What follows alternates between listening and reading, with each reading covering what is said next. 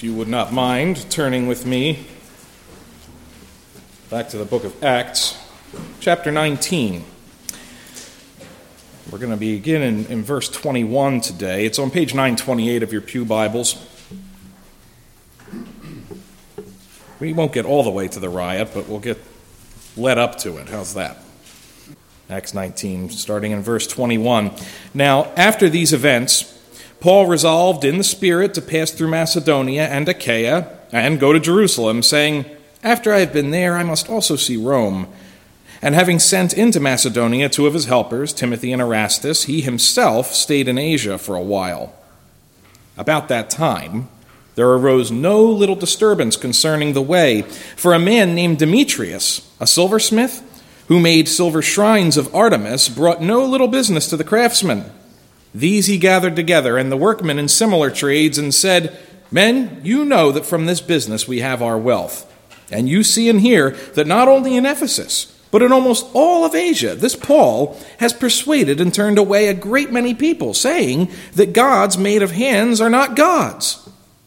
And there is danger not only that this trade of ours may come into disrepute, but also that the temple of the great goddess Artemis may be counted as nothing, and that she may even be deposed from her magnificence, she whom all Asia and the world worship."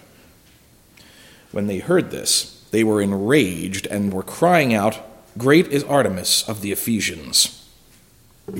Stop right there. Let's pray that prayer we pray. Lord, may the words of my mouth and the meditations of our hearts be acceptable in your sight. O Lord, our strength and our Redeemer. Amen. I just want to say, last week I made a reference to an Old Testament story. I was talking about not treating God like a good luck charm, and I made a reference to an Old Testament story where the Israelites did exactly that. The one where the Ark of the Covenant was stolen from the Israelites, and I said that the Hittites stole it. I even tested you and asked for confirmation. And everyone smiled and nodded, including my wife, who taught that very story a few weeks ago in Children's Sunday School. But it fell to young John Angelari and our friend Simeon to do the duty of every college-aged whippersnapper and point out the mistakes of their elders. So after the service, they told me it was the Philistines, not the Hittites, and as modern-day Philistines, they should know.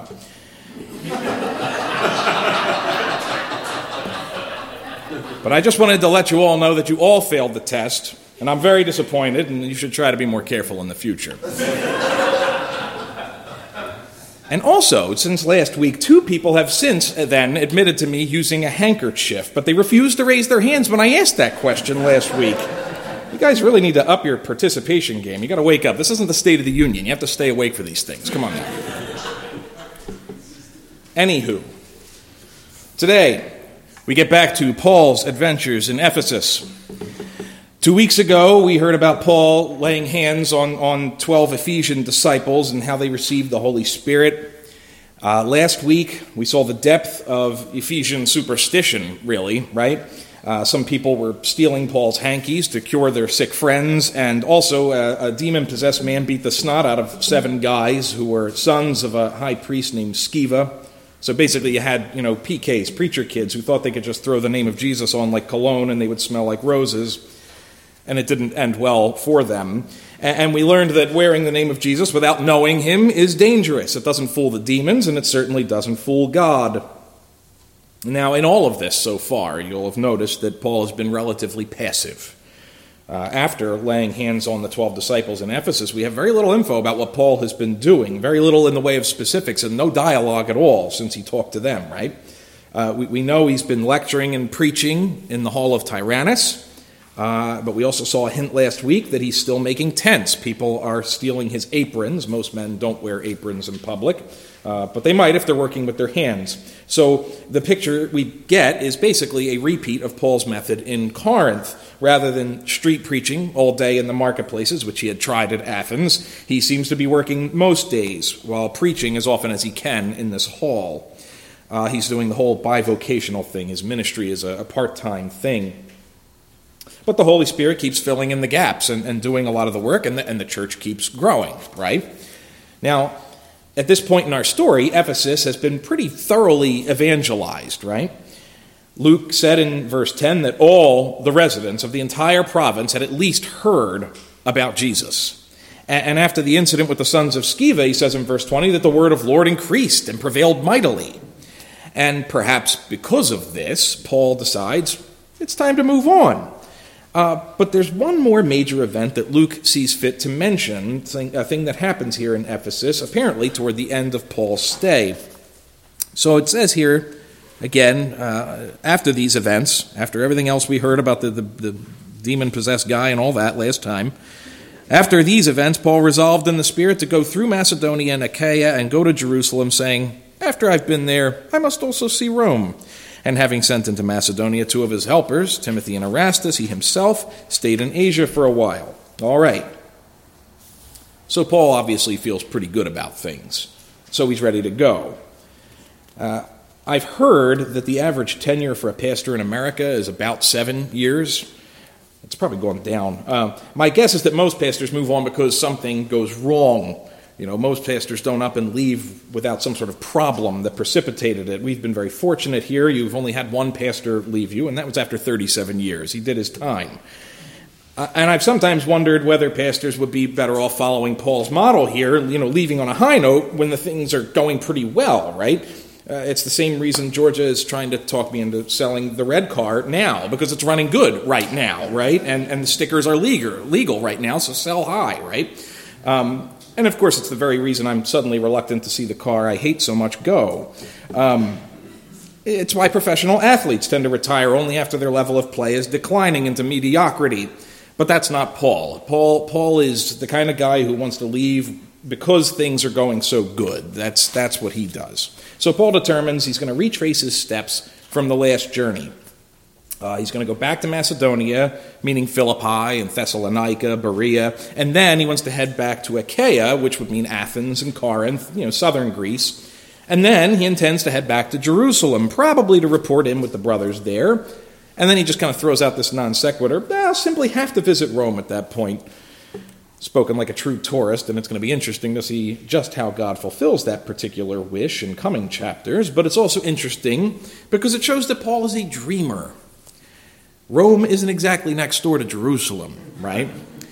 So Paul's already thinking ahead to a fourth missionary trip, one that will go even farther and even deeper into the belly of the beast than any missionary had ever dared up to this point. So Paul is not just a dreamer, he's also a planner. He's planning this in his mind before he's even half done this journey.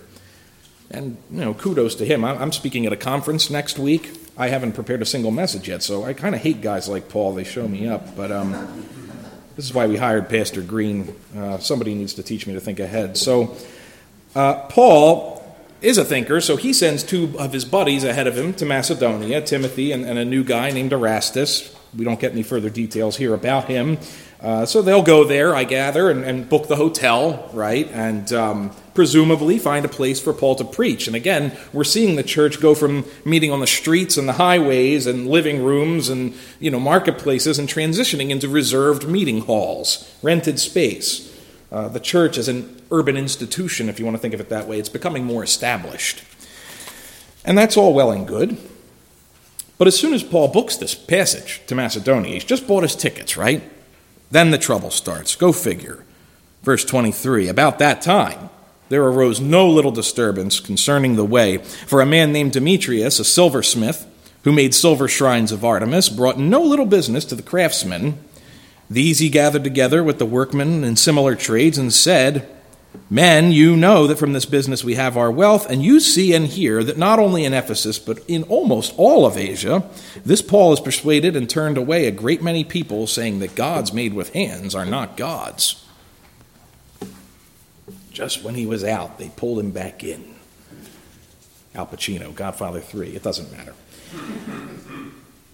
Now, first off, I thought it was interesting that Luke here refers to the Christians as the way. And it sounds like one of these trendy hipster churches with strobe lights and smoke machines, but it's actually, it's a cool name. It's got this ancient pedigree. It's kind of mysterious sounding and ambiguous. It could mean a number of things, almost like Christians already spoken a kind of code about each other.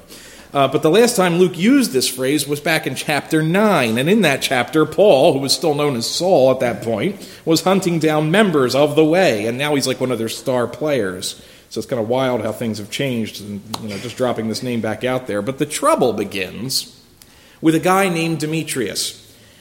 And it seems like the rest of the town is pretty cool with Paul at this point. But this guy has an axe to grind. And it's financial, primarily. Demetrius is a silversmith. That's a pretty important craft in those days. You don't meet too many silversmiths now. Nobody uses real silverware anymore. It just tarnishes, right? Who needs an extra chore of polishing your eating utensils? I can't even get the kids to consistently load the dishwasher, let alone spit shine every piece of cutlery. So most of the silver in my house is in the form of old coins that I keep squirreled away. What's great about those is that polishing them actually would reduce their value, so I have an excuse to just let them sit. They're a very low-maintenance kind of thing compared to silverware. And I don't consider myself obsessed with silver. I do appreciate that it has a certain beauty. The way it rings, if you drop a silver coin on the table compared to the clunk of nickel, the patina that never looks like the corrosion that copper, so it seems to gain over time. It's very nice. It's a very fine metal, and that's what Demetrius works with. It's a durable, valuable, rare, attractive, expensive metal. So this is not a craft where you would make many big items. This is not construction, right?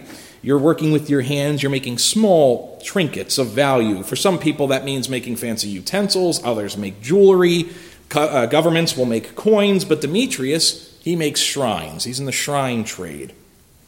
Specifically, shrines of Artemis, things that would be for personal worship in the home for the Greeks. Now, Artemis is a big deal in Ephesus. And we're going to see more about that in just a minute. But she was like the patron of Ephesus, right? So this guy can make a living just making these shrines. This is his only business. And ever since Paul showed up, he's been undercutting the trade, because this guy depends on Artemis worship to make sales, and less devotion to Artemis means fewer shrine sales, and slower shrine sales means less profit, and a whole pile of expensive silver, which Demetrius had probably already bought, that has no market demand. At this point, it would be more valuable as coins. And as a coin nerd, I happen to know that not all silver is valued equally. You can increase its value. My silver coins are they're pretty common. They're mostly worth whatever they would be if I melted them. It would be the same, meaning they're so damaged and worn and common that they wouldn't fetch much. But the same silver can become astronomically more valuable if it's in good shape and has a rare mint mark on it, or a rare date. So if I had a Morgan silver dollar minted in Carson City, that would typically be worth hundreds. But if you melt it down, the silver's worth about $20.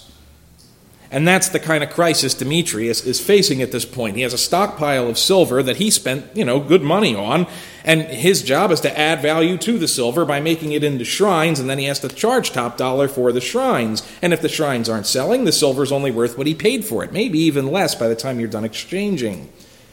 So Demetrius, therefore, has two options: either learn to make something else out of silver, or else complain to the union. And I guess he doesn't want to try his hand at making something else. Can't really blame him there. I don't personally know any silversmiths, but I do know a goldsmith. Not as a last name either, like I know an actual goldsmith. I actually had a customer in Chestnut Hill when we were in Philly who was a goldsmith, and he was a really nice guy. He had a shop on the hill just a little ways from my shop, and where he designed all the jewelry himself. Only one time did I use his services. I couldn't afford his stuff. But he agreed to fix my wedding ring, which had been cut off at one point. That's a long story for another time. It may or may not have involved skinny dipping on a bet, but that's, again, for another time. Now, this guy, this buddy of mine, customer, he didn't do ring repairs. He's an artist. He's not a common jeweler, so he has no interest in spending his days resizing and repairing wedding bands. That's not business he wanted. That would be a major sacrifice for this guy. It would be like asking Leonardo da Vinci to paint your living room a very nice beige or something like that. Like you don't do that, right? Now, my friend Caleb, the goldsmith, he did do my ring, and he did it as a personal favor to me because I sold him the best bacon in the city. But he was not interested in changing his business model on my account, you understand. And neither is Demetrius. Because why should he change just because some guy Paul showed up and everyone's turning into iconoclasts all of a sudden, right? So Demetrius goes the second route, and he complains to the union, so to speak. He gathers the craftsmen that he works directly with, but he also brings in the workmen, it says, in similar trades. I.e., these could be his competitors. And you only band together with competitors when you perceive an outside threat that's bigger than your rivalry. And Demetrius clearly feels that Paul represents a threat to the entire industry. Now, it is a fact that people tend to universalize their problems. They assume that my problem must be everybody's problem, right? And we also assume malice must be involved. There has to be a villain. If business is slow for me, everyone must be suffering, and it must be somebody's fault. Somebody has to be to blame for my problems. This is true with most of our troubles, and perhaps especially when it comes to money. Someone must be out to get me. My predicament is unfair. The system is unfair. Somebody's got to do something. And in fairness to Demetrius, there really has been a shakeup in Ephesus. And we saw it starting last week. The burning of those magic books, you'll recall, represented a market shift. These are things that were valued at 50,000 pieces of silver, and they were burned. That's a lot of value to just vanish into the ether, right? So the gospel has an impact on the economy. That's unavoidable. If people really believe this Jesus stuff, it turns things upside down. Money becomes less important. Things that had value before become worthless to us. And the fact is, market swings are unpopular. I don't know how many of you followed the recent events a couple months ago, I guess at this point, with GameStop. GameStop, as some of you folks know, sells and trades on like old Nintendo games and things like that. The market predicted that they were on their way to bankruptcy, and because of that, a bunch of young folks started to buy up GameStop stocks just for spite, pretty much. And lots of hedge fund guys lost like millions of dollars, and the markets were really like irritated for a while, right? And markets don't like surprises like that. That's not supposed to happen. And Paul's message is therefore an unwelcome shock to certain aspects of the Ephesian economy. But to get all the craftsmen on your same page, you have to do more than just complain about yourself. That's just like normal stuff you do at the water cooler. In the grand scheme of things, the market may not like big changes, but it doesn't care about you personally. We all know that, right? If Demetrius says his business is slow, honestly, who cares? Maybe my business is doing okay, right? It's kind of like that old saying, I forget if it was Reagan or something, said that a recession is when your neighbor loses his job, a depression is when you lose yours. It's kind of like the same principle here. The economy can be bad for some people, but still okay for quite a few others, right? And Demetrius knows this, so he has to demonstrate that this problem, it's bigger than me, that there's trouble here in River City. My kids know that reference, not all of you may. We just watched The Music Man last week. I don't know how many of you have not seen The Music Man. If you have not seen it, you have to go fix that at some point very soon. It's great family entertainment. It's about a fly-by-night traveling salesman who sells bands and instruments, uniforms, and stuff. But he's a complete musical fraud. My favorite song is near the beginning. He needs to convince the people of this city in Iowa that they have huge trouble that can only be cured by starting a boys' band. He needs to create a problem so that he can feed them the solution and make him a lot of money. And he zeroes in on the only new thing in this little podunk town, and that's a pool table. He does a whole song convincing everyone that this pool table it's going to corrupt the youth and destroy the community if you don't watch it. And he sounds every bit like a televangelist in the process. It's a very funny song. That's Demetrius here. He's like Robert Preston in The Music Man. Either you're closing your eyes to a situation you do not wish to acknowledge, or else you do not realize the caliber of disaster that is represented by the presence of a church in your community. Demetrius needs a villain to fixate on, and he found Paul.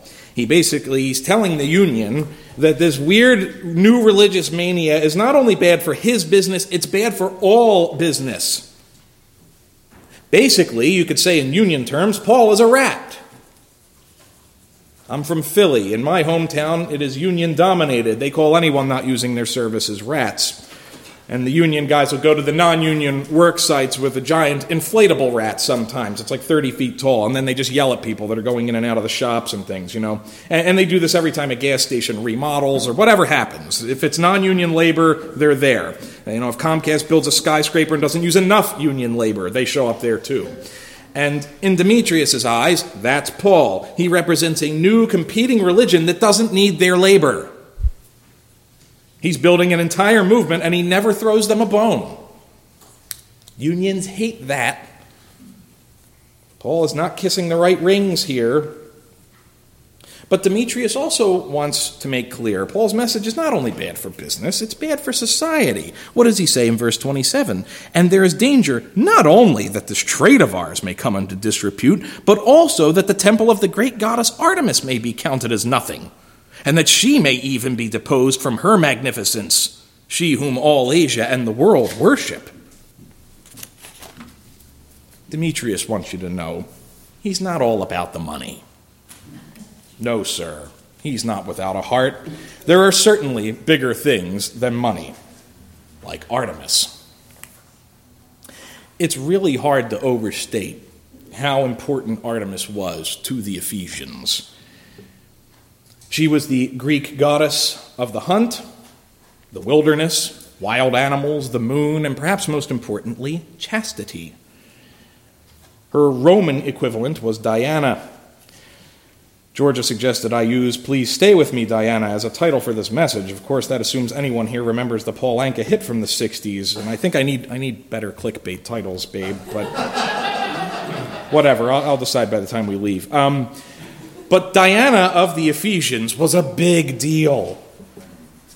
And unlike some cities that celebrated numerous gods and goddesses, Ephesus had been centered on the Artemis cult for untold centuries. She was a favorite. She was like the personification of Ephesus. She symbolized nearly 1,000 years of the city's history at this point. This temple predated the Romans. It predated Alexander the Great. No one knows when the original temple of Artemis was built, but it was destroyed in a flood nearly 700 years before this story takes place. A second temple had been built in 550 BC by the founding emperor of the Lydian Empire. That one got burned by an arsonist a couple hundred years after that, supposedly on the very day Alexander the Great was born. And some years later, when Alexander had conquered Ephesus, he offered to rebuild the temple. And the Ephesians were a very proud bunch, and they refused. They said to him, it would be improper for one god to build a temple to another, which is a very polite way of telling the emperor who just conquered you, no thank you. So after Alexander died, the Ephesian people financed the rebuild themselves. It was a true public works project in that sense. So that third temple, the third temple of Artemis, the one that was standing in Paul's day, this was one of the 7 wonders of the ancient world.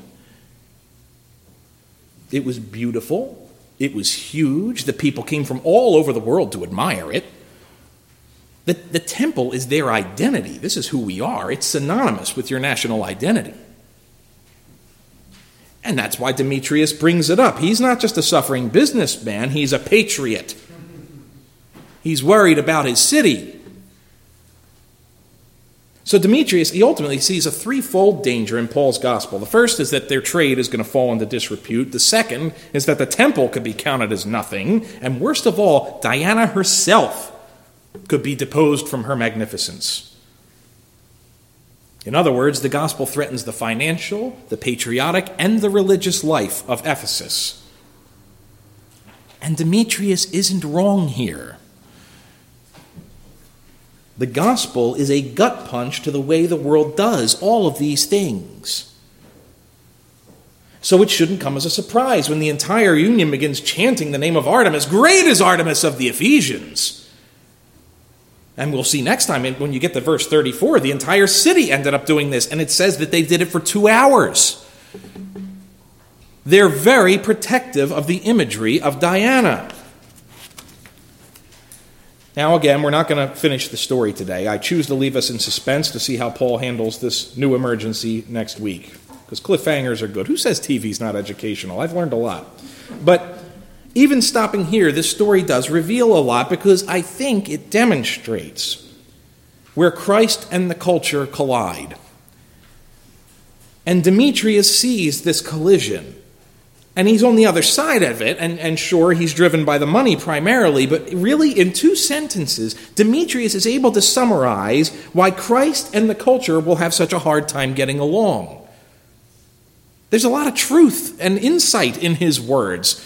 It's weird. It's just like last week when you got so much insight from the demon-possessed guy. He not only smells Paul the rat, he smells the danger behind Paul's message. See, there's a broader culture war going on in Ephesus. It's a question of worldview. And that's what gets these people all worked up. The riot in Ephesus is not about Demetrius' balance sheet. It's a battle for the soul of the city. And they might not have had a problem with Paul's message if Jesus and their idols could just coexist, right? Everyone wants to have their cake and eat it too. And we all have idols. We can't even see them most of the time. But we're all attached at least somewhat to the idols that Demetrius is talking about. That's true of us in the church too. It's the stuff people are always willing to fight for and even go to war over. It's our treasure. It's our homeland. It's our values. That's what's at stake here. And the reason I say Paul could have avoided this mess is because mankind, we have an ingenious way of taking our idols and trying to harmonize them with our Christian faith, don't we?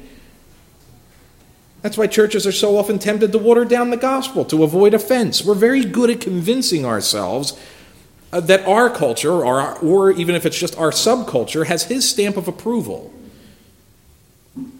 And this occurred to me this week as Georgia and I were reading up on Artemis, Diana. If you think about it, what made Diana such an important symbol to defend? Why are the Ephesians so enamored with her?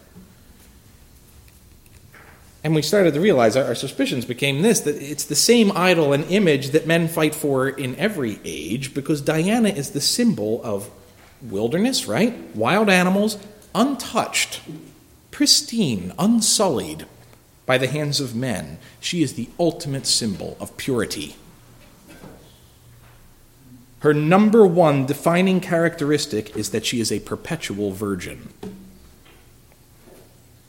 Sound familiar?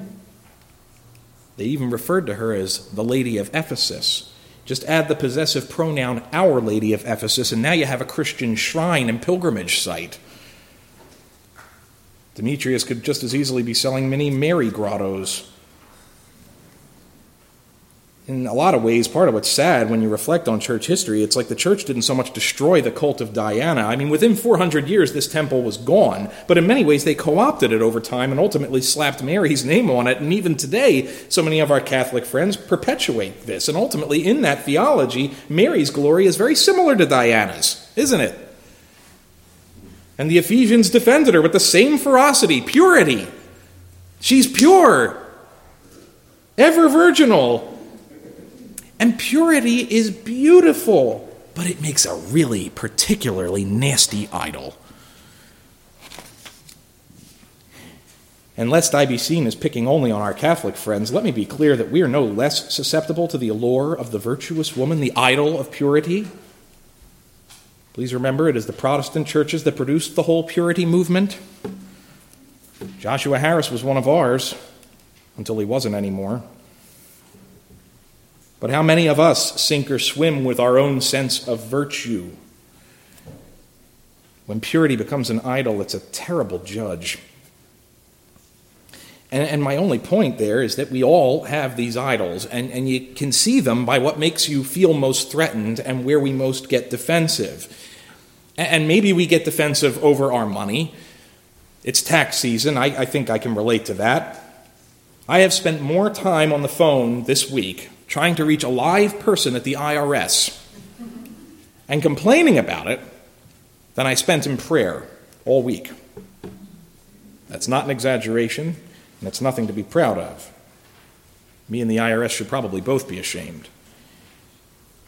Maybe we get defensive of our country, the way Demetrius did. You know, I think that's a particular weakness in our church. We feel like we're under constant threat. The culture is changing. I hear from a lot of you, especially since the election. Maybe it comes from too much OAN or Glenn Beck or something.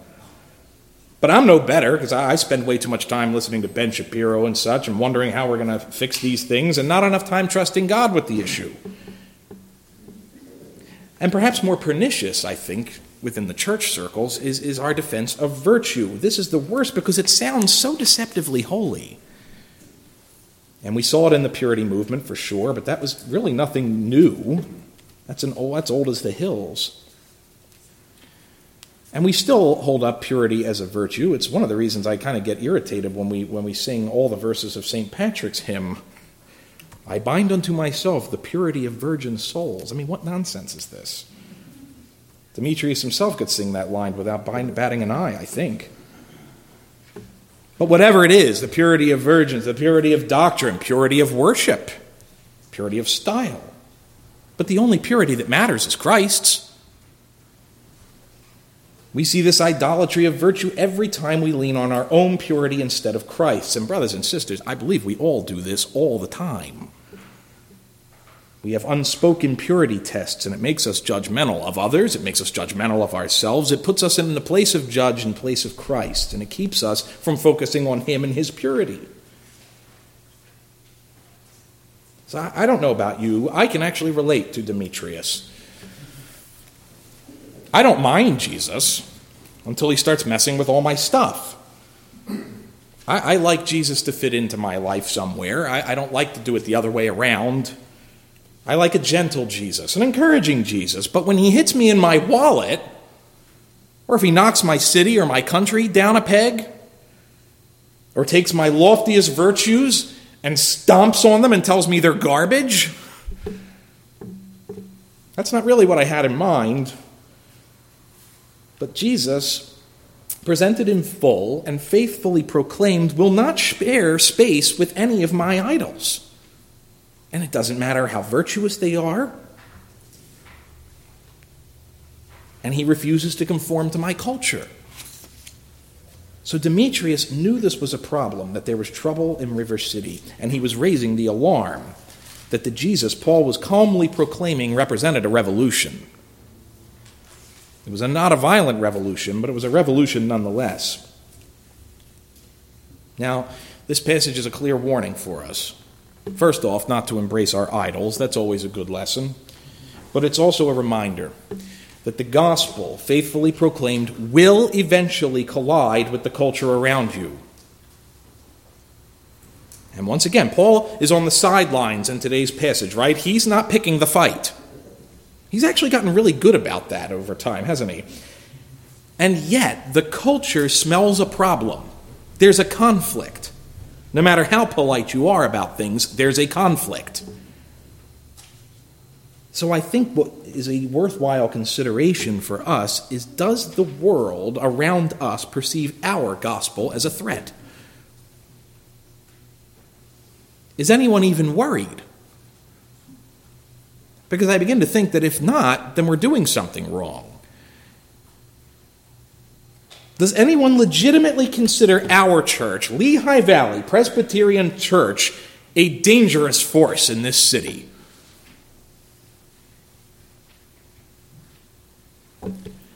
It's easy to find churches, and we talk about this some, churches who capitulate to the culture and who put a Jesus stamp on whatever the culture wants.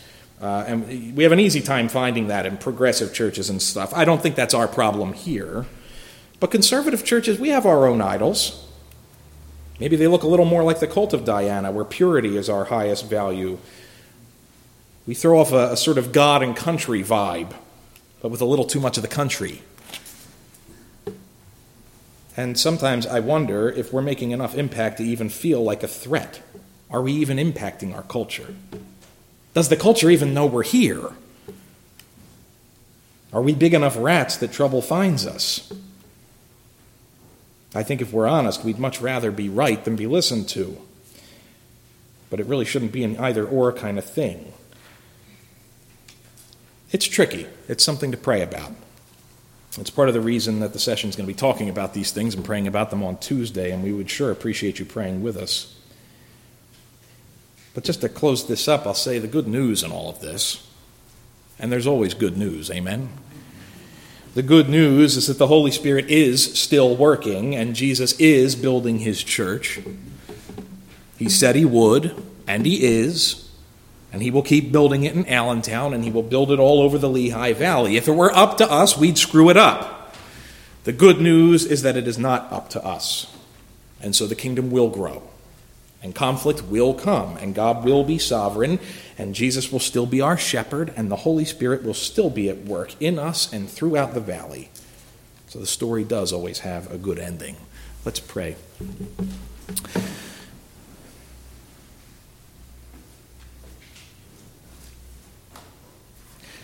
Lord, we thank you again for your word.